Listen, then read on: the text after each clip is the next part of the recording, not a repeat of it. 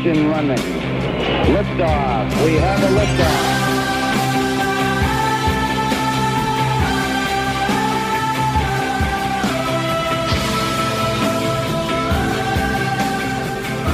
Well, this is interesting.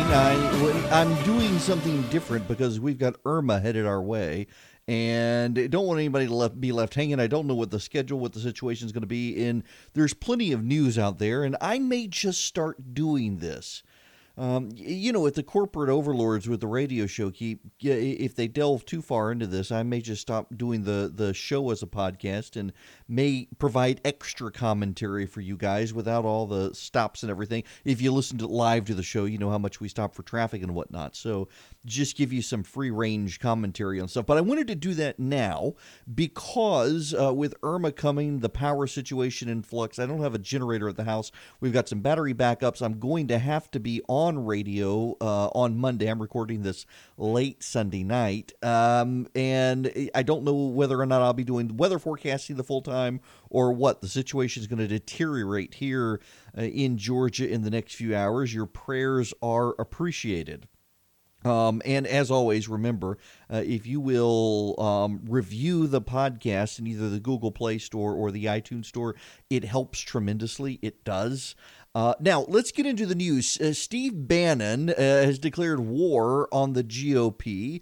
Charlie Rose had him on 60 Minutes. He says they're going to be held accountable. The Politico is reporting that Steve Bannon has met with the Mercer family up in New York, the billionaire who's going to bankroll running campaigns against Republicans. And, of course, the Republican establishment is freaking out. Now, listen, I'm not a huge Bannon fan, but I don't have a problem with this. Y'all, the one person who spent more money against Republicans, it seems like, in primaries is Mitch McConnell. I mean, look how much money Mitch McConnell poured into Alabama to try to get Luther Strange elected. They were scared to death of Mo Brooks. They thought they had an easy fight against Roy Moore. So they poured in money to savage Mo Brooks. And now they want to go after Mo Brooks in a primary for his congressional race. I mean, this doesn't hold up. I mean, the complaining, you've got the establishment now subtly threatening to impeach the president of the United States. They are. You've got McConnell, former McConnell aides who are close to him, who are his stenographers and yes men, in the media suggesting the Republicans could turn a blind eye to impeachment if Steve Bannon goes down this road. This is exactly why Steve Bannon needs to do this. Y'all, Mitch McConnell uses the National Republican Senatorial Committee as nothing but a front for the reelection of bad people. Remember, it's not just that he uses it as an incumbent protection machine. He used the NRSC to back Charlie Crist against Marco Rubio. He used it to back Trey Grayson against Rand Paul. He used it to back David Dewhurst against Ted Cruz. And remember when Arlen Specter decided to become a Democrat after Pat Toomey jumped into the race, he told the NRSC not to help Pat Toomey. Time and time again. Oh, and let's not forget, he poured money into helping Carly Fiorina in California at the expense of Ken Buck in Colorado back in 2010. On and on and on and on. So for McConnell allies to be complaining about McConnell spending money or Steve Bannon spending money against Republican incumbents is absolute nonsense. Republican incumbents need to be beat. And the proof is in the Obamacare repeal vote, where they failed to repeal Obamacare, and they failed to repeal based on the broken promises of Republican incumbents who had promised to repeal Obamacare. But when push came to shove, they would not do it. They could not do it. They didn't want to do it. And that was proof in the pudding. So again, I'm not a huge Bannon fan, but I don't have a problem doing this. I really don't.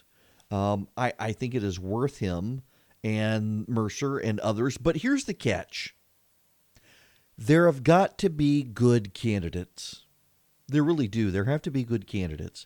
And that is my hesitancy now, because put me at the front of the line for beating Republican incumbents. There's no love lost between me and the establishment. No fan of theirs. They're no fan of mine. But I see time and time again the grassroots, and they go out and they find terrible candidates. There seems to be a lack of discernment in the grassroots. They find rabble-rousers and bomb throwers, but not people who can sustain a campaign.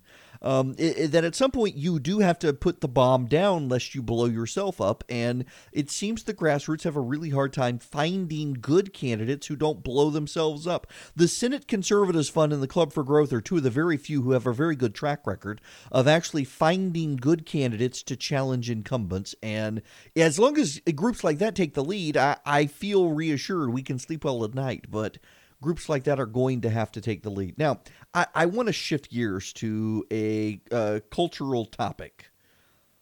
Because, I mentioned the other day the story from The Spectator in Australia. That, for those of you who weren't there, you haven't heard, the Australian Supreme Court had the guts to do what our Supreme Court did not.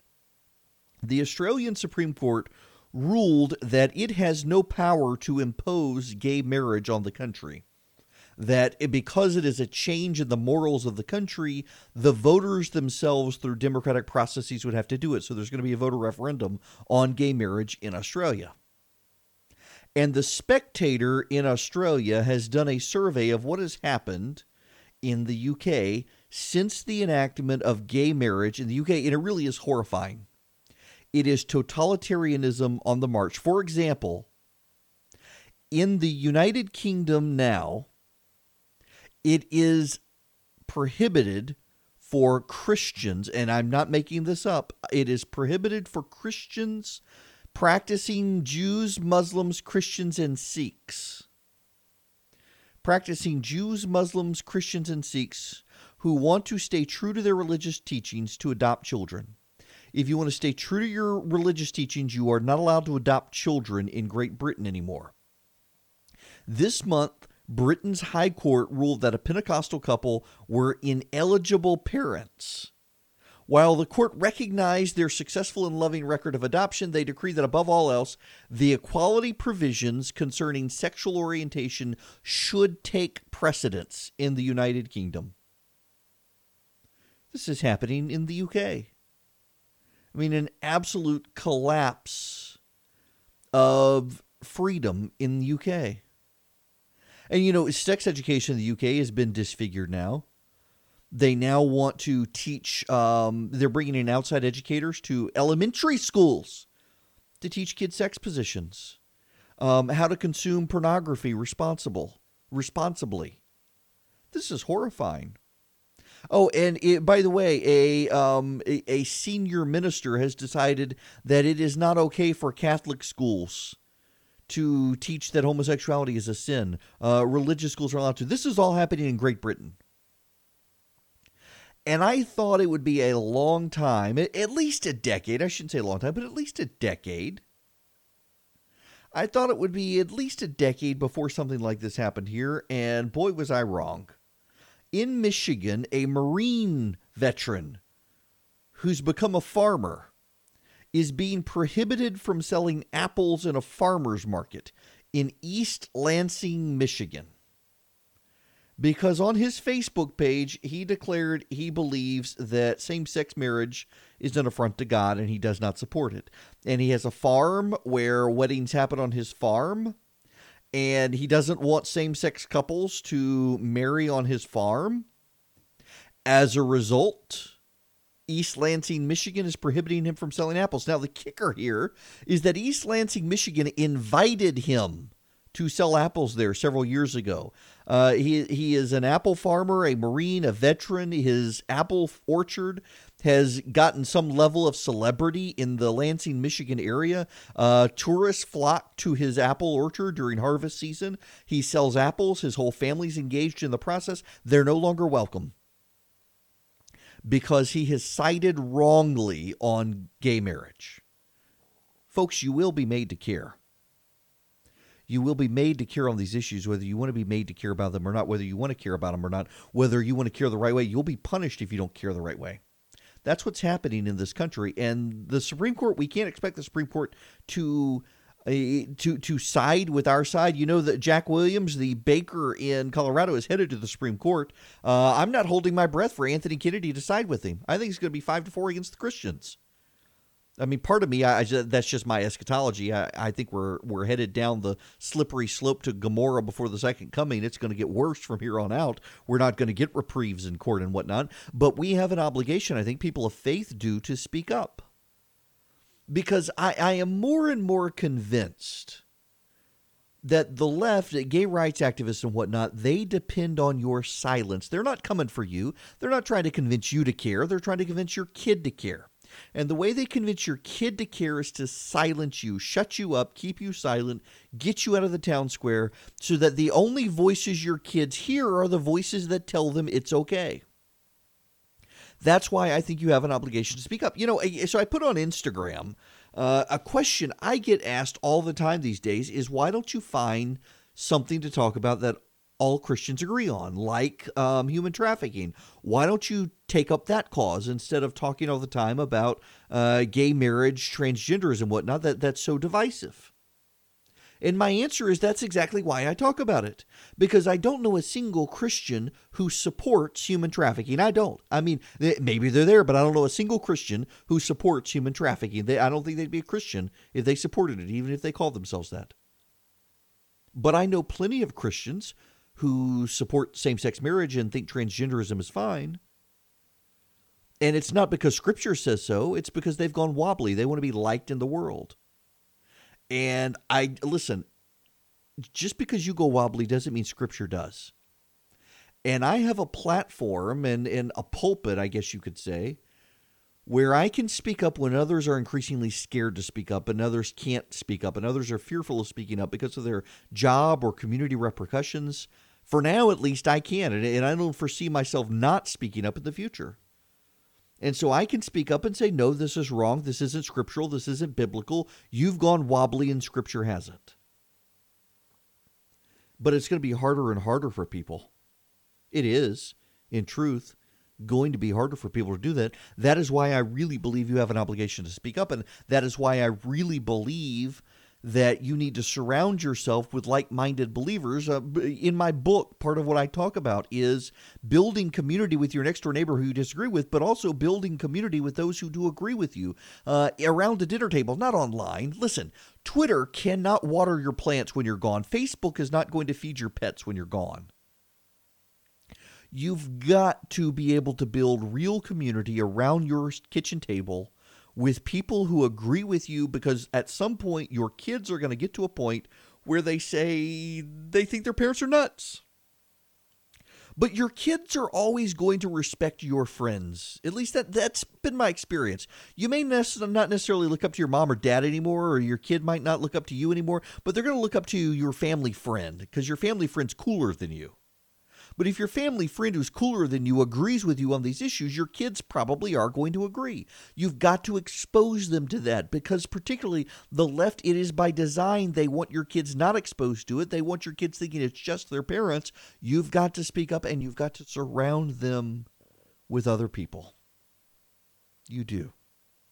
Now, moving on, it is a par for the course with the left that they're attacking Donald Trump for not allowing people into Mar-a-Lago as a shelter. Y'all, Mar-a-Lago is under mandatory evacuation. People were supposed to get out of there. I mean, why? Why does he need to? You had Michael Moore on Twitter attacking the president for not allowing people at Mar-a-Lago. It's right on the water. The storm surge is going to affect it. This is a place you would not want people. Have you ever been to Mar-a-Lago? I've driven right by it. It is right on the water. The storm surge comes in, it's going to flood. You don't want people there. People are going to have to be rescued from there. And the left doesn't care. They want the talking point. The left wants to have it both ways. And above all else, they want to ensure that Donald Trump loses no matter what. Y'all know my views on Donald Trump. And I'm willing to say great things about him, and I'm willing to say critical things about him. This is one of those times where there's really no point. They're just trying to make him part of the story. They're trying to make him look bad and trying to make people believe it, like the story about Rush Limbaugh. So Think Progress, the left-wing site, went after Rush Limbaugh. They attacked him because he gave a monologue a few days ago where he talked about Irma and how the media was blowing it out of proportion at the time, and they were telling people where it was going to go, and the odds are, remember, direct hit on Miami at the time, and the storm did shift. And that's all Rush was doing, was telling people, go get prepared, but don't freak out. If you need to leave, leave. Well, if you listen to the way the media is covering it, hurricane denier Rush Limbaugh has fled Palm Beach because of the hurricane he denied was coming. That's not what he said at all. And yet that's the way the left is reporting it, and that is the way the media is reporting it, very smugly, self-assuredly nodding, patting themselves on the back for calling out Rush when they misrepresented everything he said. And yet these people, if you were to fact check it, you know the fact checkers would side with the left even though they got it wrong. That is what happens. They're out to get him. They don't care about the bias because he's not one of them. He's on the other side, and the entire news media will structure an entire narrative against a conservative like Rush or against a guy like the president because they don't like him, no matter how fair it is. And then there are those of us who are willing to call the president out. We get attacked when we don't call him out. When we support him, we get attacked when we do call him out. It is not the easy position to be. It is far easier to be the total yes man or the total no man. But I couldn't sleep well at night if I did that. Intellectual honesty, I think, compels me to call it like I see it. And you can disagree with me. That is perfectly reasonable for you to disagree with me. But you're wrong. No. I mean, listen, everybody can have their own opinion. But it is really amazing to me. I express my opinion, the level of anger out there. If I support him, oh, you've sold out. You're trying to get in good with him. Or I'm critical of him. I really do think, though, that there is Trump derangement syndrome. There are people out there who, if the president walked on water tomorrow, would accuse him of not being able to swim. And it goes both ways, though. There are people out there who, if he walked on water tomorrow, people would claim he's Jesus. The cults of personality have gotten so strong. It's really sad. Which brings me to my last topic for this special episode of the Erick Erickson Show and my Resurgent podcast, the recon. About 3 weeks ago, I did a survey. First I put on Twitter, I said, man, I'm starting to think we need a conference like CPAC for conservatives who believe ideas still matter, and then said, but we'd probably have to meet in a Waffle House. There are so few of us. Well, I was inundated with replies from people saying, yes, do this. So I put up a survey. More than 2,000 people responded to the survey, and 96% of them said, yes, please do this. It's needed. So we're doing it. We're calling it recon. For reconnaissance, yes. As we seek out the ideas that conservatives should advance into the 21st century. We don't need to keep playing with Ronald Reagan's playbook in the 21st century. The principles matter, but the ideas and the policies, they change. The policy ideas, I should say. And so we want to find those. And so we're calling it Recon, but also for Resurgent Conference. We're not sure yet where it's going to be. I had thought about Atlanta, but we've gotten a very intriguing offer to go to Austin, Texas. We may do that. We're looking at some time mid-year next year after school is out. So if you want to bring your kids, you can for summer vacation. But we're going to talk to conservative policy leaders about ideas. We're going to talk to candidates. We're going to talk to elected officials, hopefully be able to get Ben Sass and Mike Lee and Ted Cruz and others there. But I hope you'll consider coming. If you go to theresurgent.com, you'll find the post, and there's just a little link to give your email address, and we'll keep you up to date when we announce a location and announce a time and everything else, and hopefully give you an early bird rate. I hope you'll consider coming. It is, as both parties dive into cults of personality, I still think ideas matter more than personality. I mean, I realize it takes a charismatic person to get elected, but I'm tired of both sides becoming cults of personality. It's either Trump or Obama. It's not the ideas. I believe the ideas matter, and I want to advance the ideas, and that's why I'm doing Recon, and I hope you'll be there. I hope you'll sign up to find out more information. So in any event, I am hoping that we will be doing this more and more in the future, more special episodes, shortened episodes, if nothing else, but chock full of stuff, and I hope you guys have a great day. Stay safe if you're in the hurricane area, and I should be broadcasting live Monday 2 p.m. to 7 p.m. Eastern on WSB in Atlanta. You can get me on WSBRadio.com. They have an app in the App Store of your phone, Android or Apple. And as always, you can go to theresurgent.com.